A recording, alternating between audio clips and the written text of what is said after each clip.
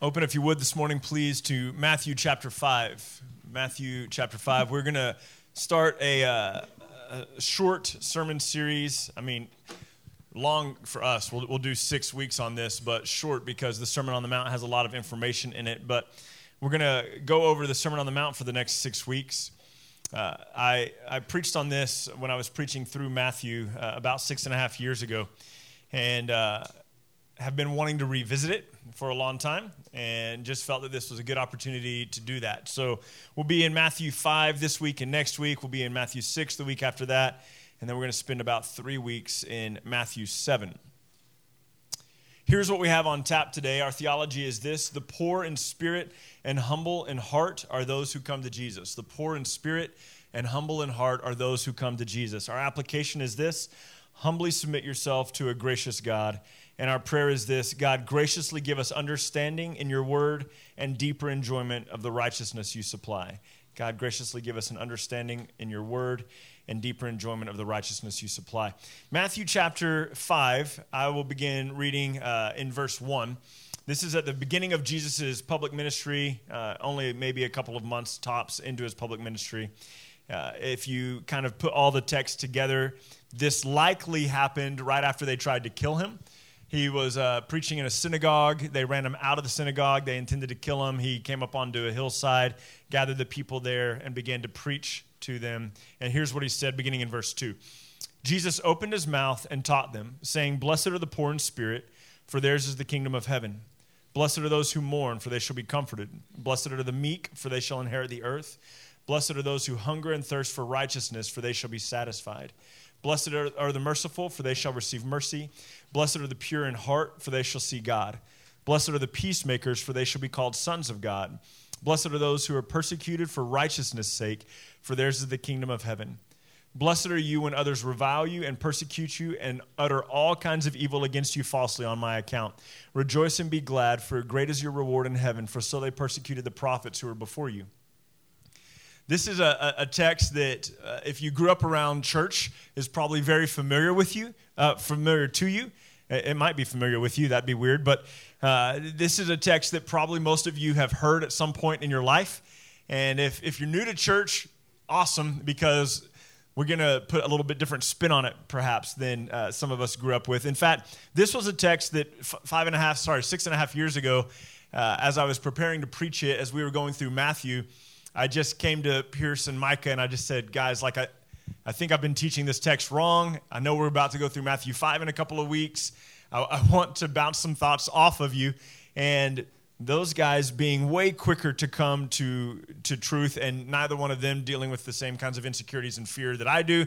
When I shared with them what I was thinking, they were like, "Oh, yeah, that's brilliant. Wait, all right, sounds good." And I'm over here going, "Hold on. I need to think about this for another few weeks." No, run with it. You're good. And so they come to these things a lot faster than I do, but it's something that I have not been able to shake from my head now for the last 6.5 years, and I'm excited to teach it. Now, I want to say this really quickly. When we read Matthew, Mark, Luke, and John, frequently called the Gospels, when we read them as though Jesus is talking directly to us. And he is not talking directly to us. You have to put it in context. Jesus is a Jew among Jews. He has come to show himself as the Savior and the Redeemer of mankind. And the Bible tells us very clearly in the book of Romans, 3 separate places in Romans, that Christ had to come to the Jews first and then to the Gentiles, and that salvation is of the Jews and then it was made available to the Gentiles. And so Jesus is coming as a fulfillment of all these Jewish prophecies and as a fulfillment of all these Old Testament texts that were saying that the Savior is coming. And now Jesus is going around and he is revealing himself to Israel, and he's saying, "Look, I'm the Messiah. I'm the Redeemer. I'm the Son of God. I'm the one that you should put your faith in." And what's really interesting is if you read this text, and spoilers, I'm sorry, I'm jumping. I'm going to kind of be hinting at some other stuff from later in chapter 5 and 6 and 7, But when we read the Sermon on the Mount, the way we kind of need to read it is as a contrasting statement. Like Jesus is saying, when he's saying, "Blessed are these people," and he gives us people who are poor in spirit, who mourn, who are meek or gentle, who hunger and thirst for righteousness, merciful, peacemakers, those who are persecuted for righteousness' sake. He is setting those people up in contrast to the people who are not that way. There are people who are merciful. There are people who are gentle and meek. There are people who are humble in spirit. There are people who are poor in spirit. They don't think too highly of themselves, poor in spirit. They're not exalting themselves. They have a meek position, a gentle position, a humble position. They're hungering and thirsting for righteousness' sake. They're persecuted for following God faithfully. And then the unstated in this section, but will be stated in the later verses, is this other category of people who are arrogant and who are self-sufficient and who believe righteousness is a matter of their own effort and a matter of their own work, and they're proud of who they are, and they make sure that when they pray, I'm getting into chapter 6 a little bit, but when they pray, they make sure that they're seen. When they give, they make sure they give with trumpets so everybody knows how much they're giving.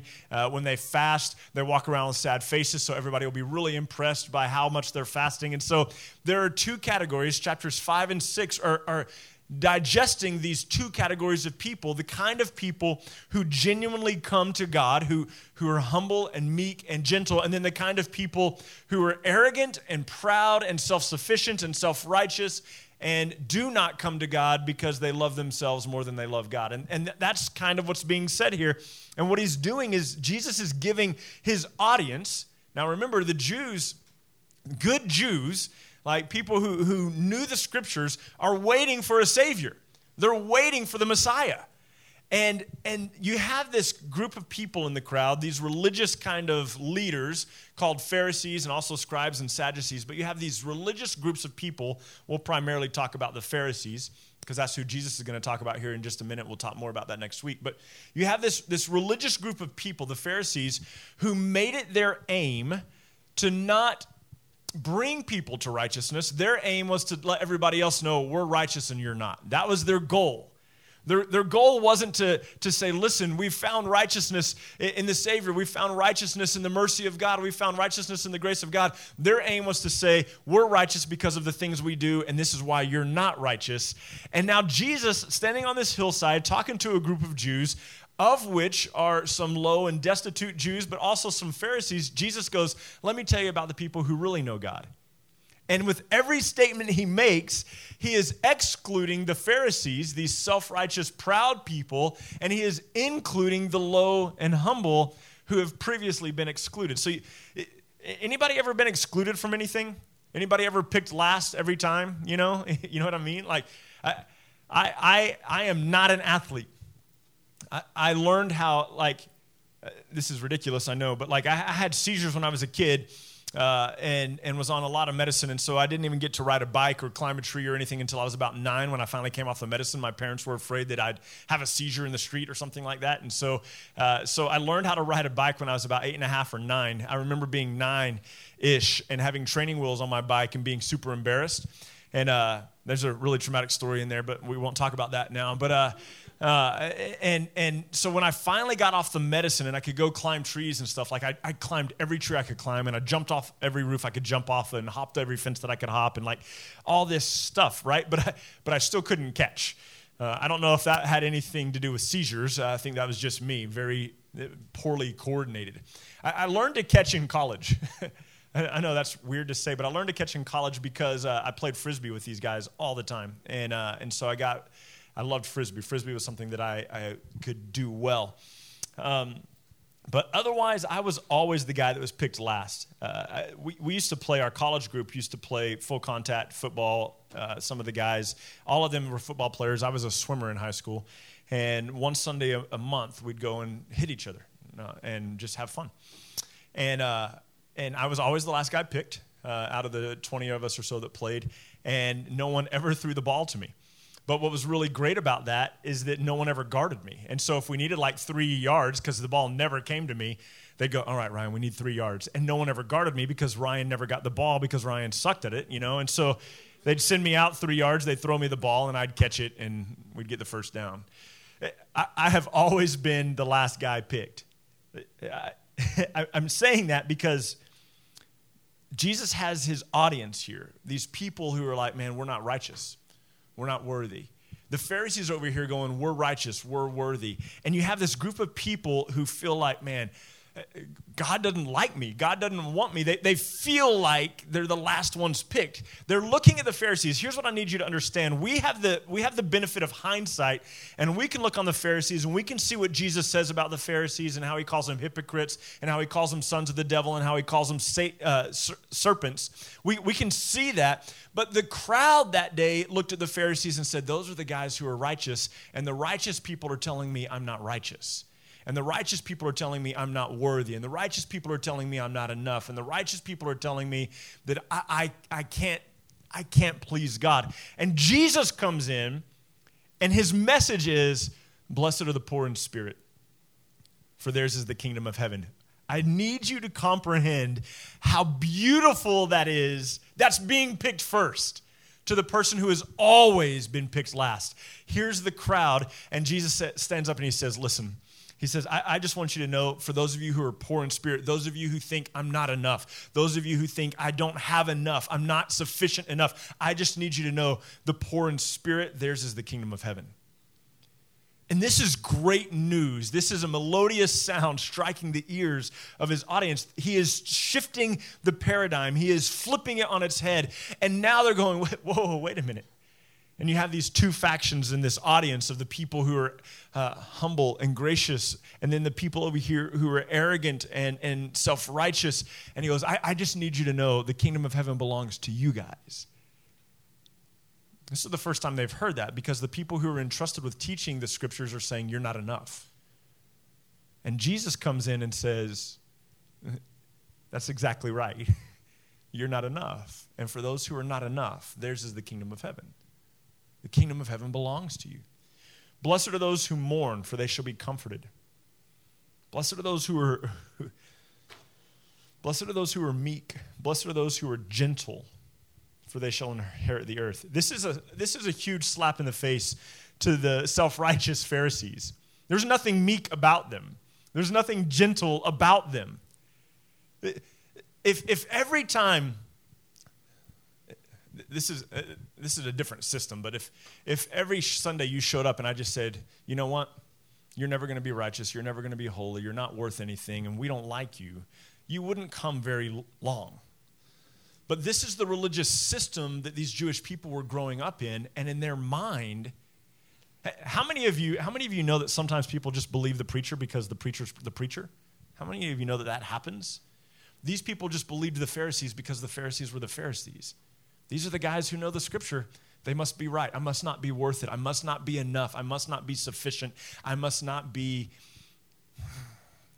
someone who could please God. And Jesus comes in and he says, blessed are the poor in spirit. Blessed are those who mourn. Blessed are those who are meek. Blessed are those who hunger and thirst for righteousness, for they shall be satisfied. Get the contrast here, and I'm touching future text, but you have a group of people who are going, man, we just want to be righteous. We just want whatever it means to be righteous. And you've got another group of people who are like, we already are.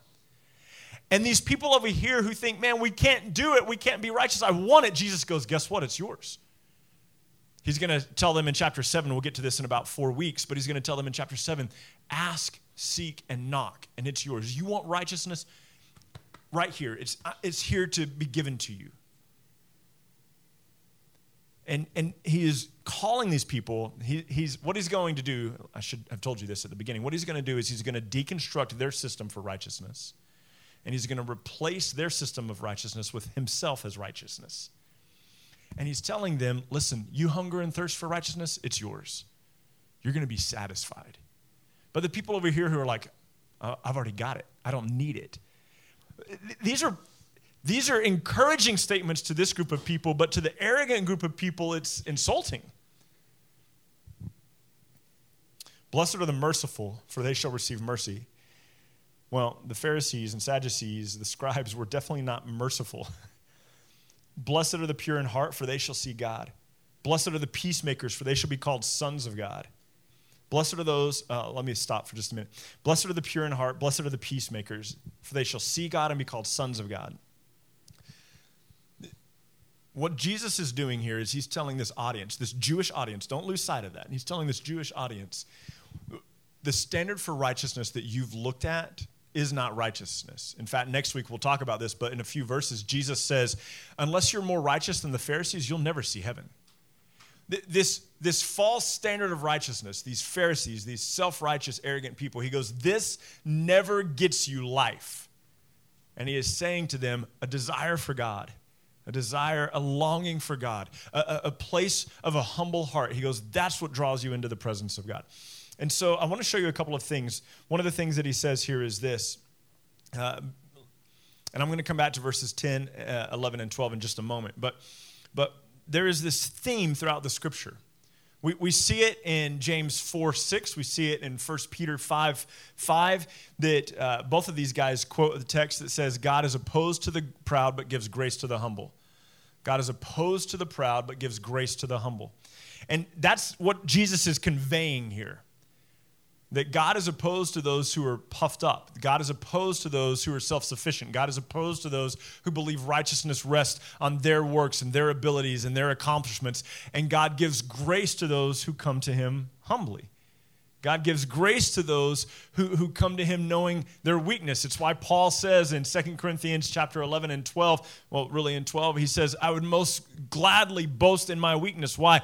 Because in my weakness, Christ is demonstrated as strong. He goes, I'll go on to speak about all of my weakness because there God's power is demonstrated in me. Paul talks about how it is his affection for Christ. It is not his accomplishments. It's why Paul says in Philippians 3, we've looked at this recently, he goes, I consider all things lost for the surpassing greatness of knowing Christ. The good and the bad, all the things that I've accomplished, all the things that I've failed at, everything is lost. That my life, my righteousness, my salvation is not a matter of me, but a matter of Christ. Take my yoke upon you, Jesus says, for my yoke is easy and my burden is light. He says that in Matthew chapter 11. He says that to a group of Jews who have been taught their whole life, work harder, do more, be better. And they're weary of it.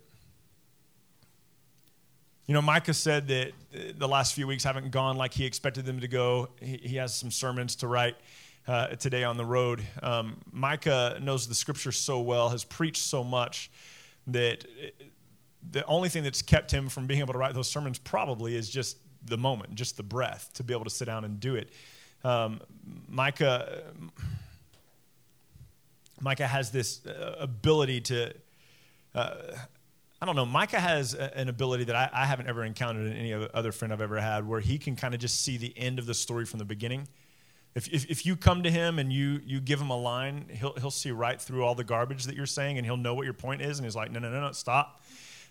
He just kind of sees the end from the beginning.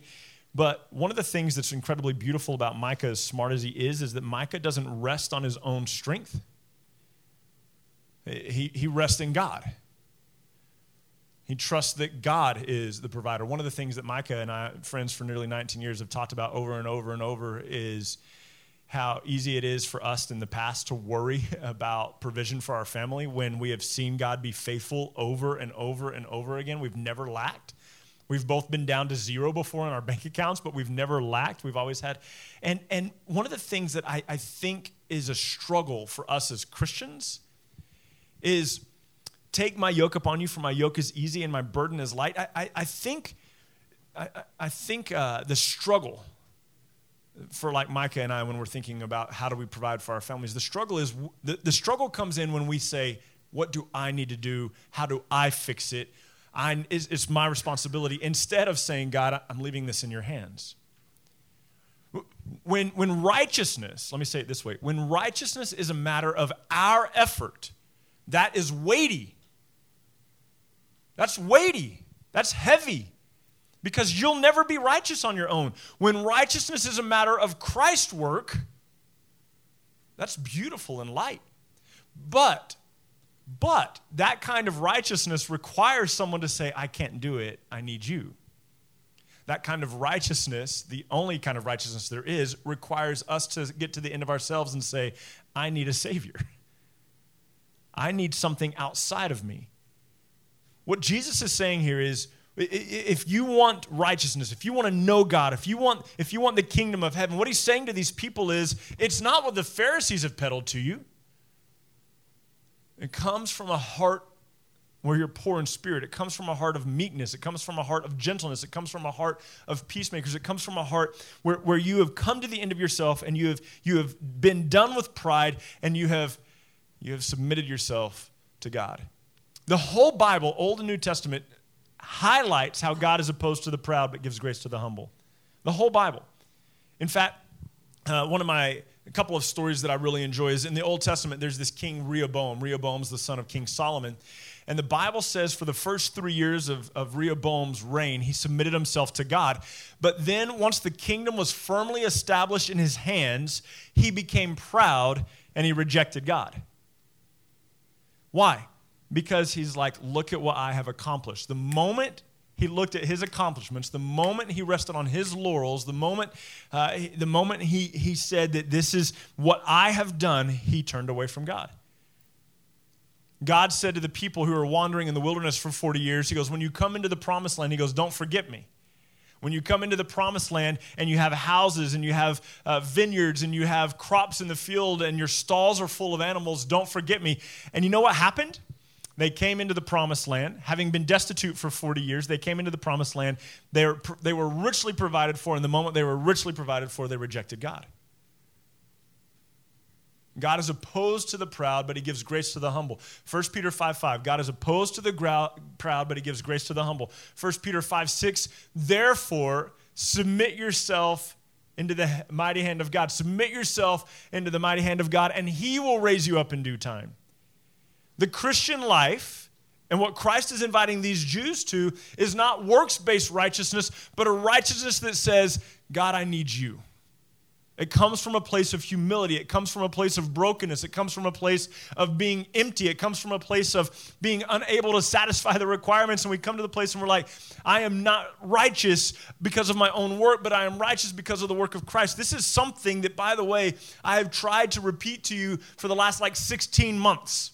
This isn't the first time that we've said, thank you, God, for the righteousness you supply in a prayer. And it's not because I'm running out of ideas. It's because the theme is so pure and true and right that this Christian journey, this knowing God, isn't about our effort, but about the work of Jesus. And the Pharisees were standing on one side saying, look at me. And the poor and the meek and the broken are going, we need something outside of us. And Jesus goes, here I am. It's a matter of humility. In fact, so that you can better see this contrast, that this is two groups of people, those picked last and the self-righteous Pharisees. I don't want to say team captains because maybe you were a team captain and that doesn't mean that you're a son of the devil. Pharisees are bad guys. Anybody ever heard a preacher say, look, some of you are acting like Pharisees? Christians can't act like Pharisees. Christians never knew Jesus, all right? What? What did I say? Thank you. Yeah, Christians can't be Pharisees because Pharisees never knew Jesus. Thank you. Let's not put this one on online today. So we can, because you know what? I screw up sometimes. It's all right. I need Jesus. And so Christians, if anybody ever says to you, you as a believer, and they're like, man, you're kind of acting like a Pharisee, you can defiantly say, no, I'm not, because the Pharisees, now it's just in my head, the Pharisees never believed in Christ. And so listen to this, verses 10, 11, and 12. Blessed are those who are persecuted for righteousness' sake, for theirs is the kingdom of heaven. Blessed are you when people revile you and persecute you and utter all kinds of evil against you falsely on my account. Rejoice and be glad, for great is your reward in heaven, for this is the way they persecuted the prophets. So this comes from Matthew 23, where Jesus is about to die, and he is saying, woe to you, Pharisees. And listen to what he says, Matthew 23:29. Woe to you, scribes and you Pharisees, you hypocrites, for you build the tombs of the prophets and decorate the monuments of the righteous, saying, if we had lived in the days of our fathers, we wouldn't have taken part with them in shedding the blood of the prophets. Thus you witness against yourself that you are the sons of those who murder the prophets. Fill up then the measure of your fathers, you serpents, you brood of vipers. How are you to escape being sentenced to hell? So this is... I don't know. This is heavy.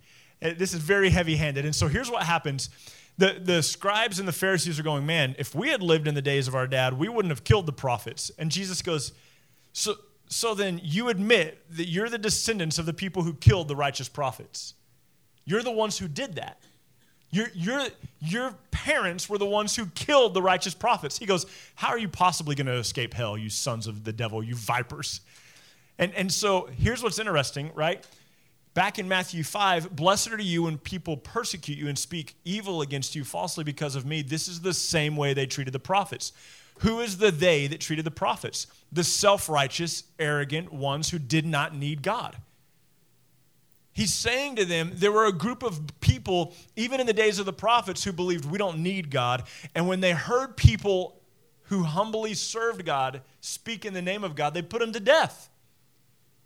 Jesus says to him, he says, on you, to the Pharisees, on you will come all the righteous blood that has ever been shed, from the blood of Abel to the blood of Zechariah. All this blood is your fault, Pharisees, he says. He puts it on their feet. He says, this is your responsibility. And here's what I'm trying to say, is that when Jesus says to these Jews, what Jesus is trying to do is drive a wedge between their current way of thinking and the correct way of thinking.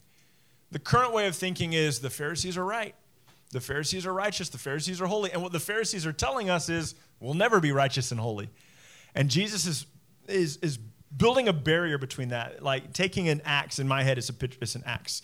I don't know why. And he is cleaving those two ideologies apart. And he is saying, these guys do not know God. Those who rely on themselves do not know God. The kind of people who come to know God, like the prophets of old, are those who are poor in spirit, brokenhearted, mourners, gentle, peacemakers. These are the kind who come to know God. It comes from a place of humility. Let me give you an example. Here's our application today. Humbly submit yourself to a gracious God. Humbly submit yourself to a gracious God. If you're here today and you have never asked God to save you, let me just tell you something. You've never asked for God's righteousness. You've never asked that your sins be forgiven. Let me just say to you, people who don't feel like they need to be saved don't come to a Savior. I mean, that makes sense, right? If you don't think you've done anything wrong, you're not coming to Jesus. Listen to this story. I'll read it quickly. This is from Luke 7. One of the Pharisees asked Jesus to eat with him, and he went into the Pharisee's house, and he reclined at the table. I'm in verse 37 if you're a note taker. Behold, a woman of the city who was a sinner was there, and when she learned that Jesus was reclining at the table in the Pharisee's house, she brought an alabaster flask of ointment. Standing behind him at his feet, weeping, she began to wet his feet with her tears and wiped them with the hair of her head, and then kissed his feet and anointed them with ointment. Now, when the Pharisee who had invited him saw this, he said to himself, if this man were a prophet, he would know what sort of woman this is who is touching him, for she is a sinner. And Jesus said to him, Simon, I have something to say to you. And he said, say it, teacher. A certain moneylender had two debtors. One owed 500 denarii, the other 50. When they could not pay, he canceled the debt of both. Now, which of them will love him more? Simon the Pharisee answered, the one, I suppose, for whom he has canceled the larger debt. And he said to him, you've judged rightly. Then turning towards the woman, he said to her, do you see this woman? I entered your house, and you gave me no water for my feet, but she wet my feet with her tears and wiped them with her hair. You gave me no kiss, but from the time I came in, she has not ceased to kiss my feet. You did not anoint my head with oil, but she has anointed my feet with ointment. Therefore I tell you, her sins, which are many, are forgiven, for she loved much. But he who is forgiven little loves little. And he said to her, your sins are forgiven. And those who were at the table began to say among themselves, who is this that can forgive sins? And he said to the woman, your faith has saved you. Go in peace. Two categories of people. A Pharisee invites Jesus into the house for dinner, clearly for the look of it. For whatever reason, Jesus is a public figure. People are thronging to him. And Jesus comes in, and as is the custom, the owner of the house would have somebody wash the feet of his guest, but he doesn't do that.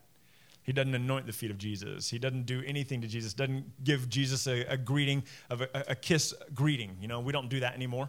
I promise if you ever come to my house, I will not kiss you. That I'm okay, you know. I don't know. Maybe that's what you were hoping for. Just not going to happen. But so Jesus comes in, and this woman who is a sinner, the implication in a parallel text is that she's a prostitute. This woman who is a sinner comes in, and she comes to the feet of Jesus and weeps over his feet and washes his feet with her hair, and then breaks the anointing oil and anoints his feet, kisses his feet. And this guy, this Pharisee, is like, this is a dirty woman. If this guy were really a prophet, he would know the kind of woman who's touching him. Right? Pharisee, Simon. It doesn't call him a Pharisee. You can ask me about that later. Sorry. Simon. Simon believes he's righteous. And because he believes he's righteous, he has no need for Jesus. Doesn't handle Jesus with grace, doesn't handle Jesus with longing, doesn't handle Jesus with reverence. Because he's righteous in his own mind, he doesn't believe he needs Christ. In comes a woman who knows she's not righteous. And what is her view of Christ? I need you.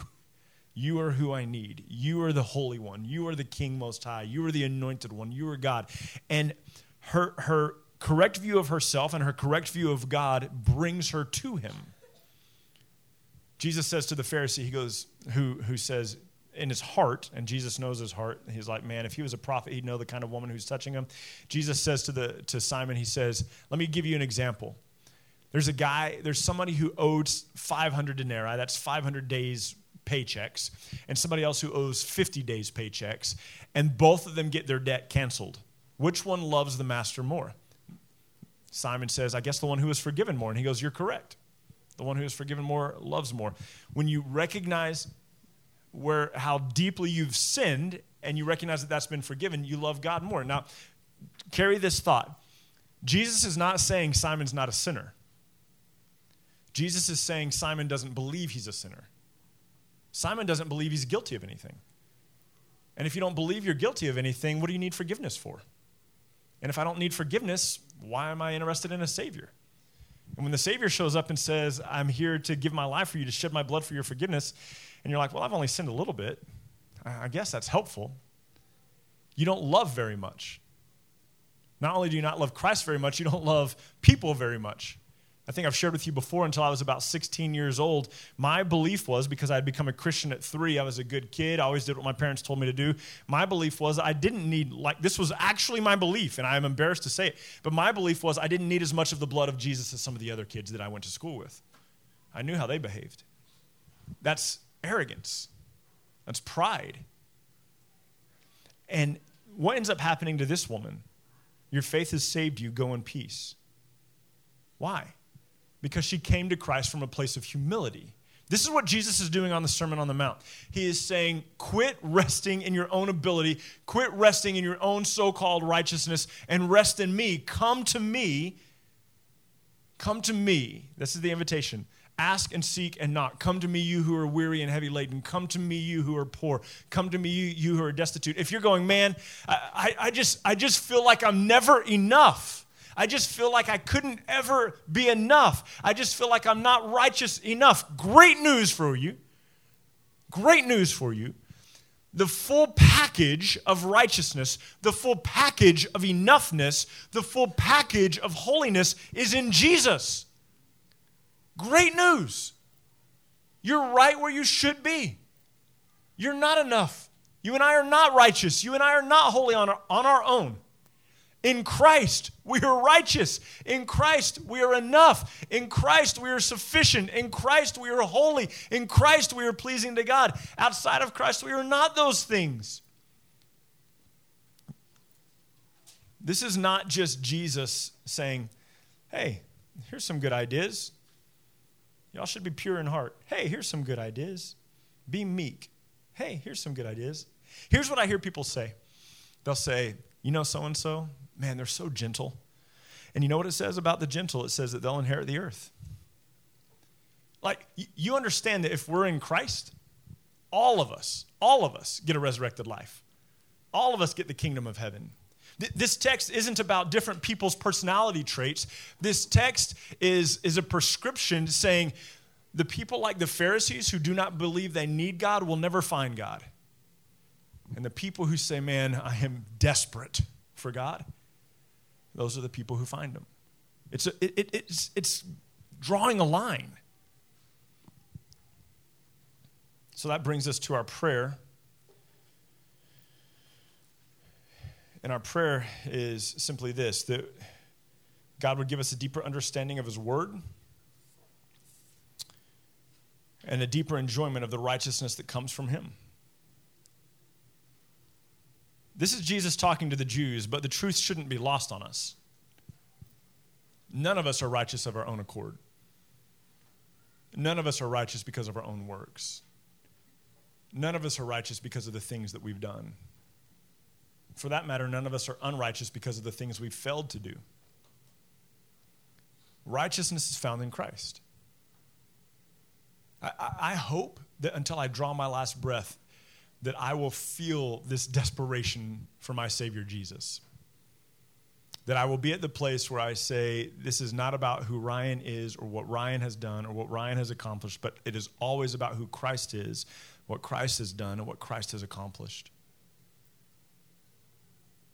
That it's not self-congratulatory, that it's not about my accolade, that it's not about my rewards or my participation ribbons, that it's about who Christ is. Take just a moment, would you? And just ask. Ask that God would give us an understanding of the Word. And ask that God would give us a deeper enjoyment of the righteousness that He has supplied us.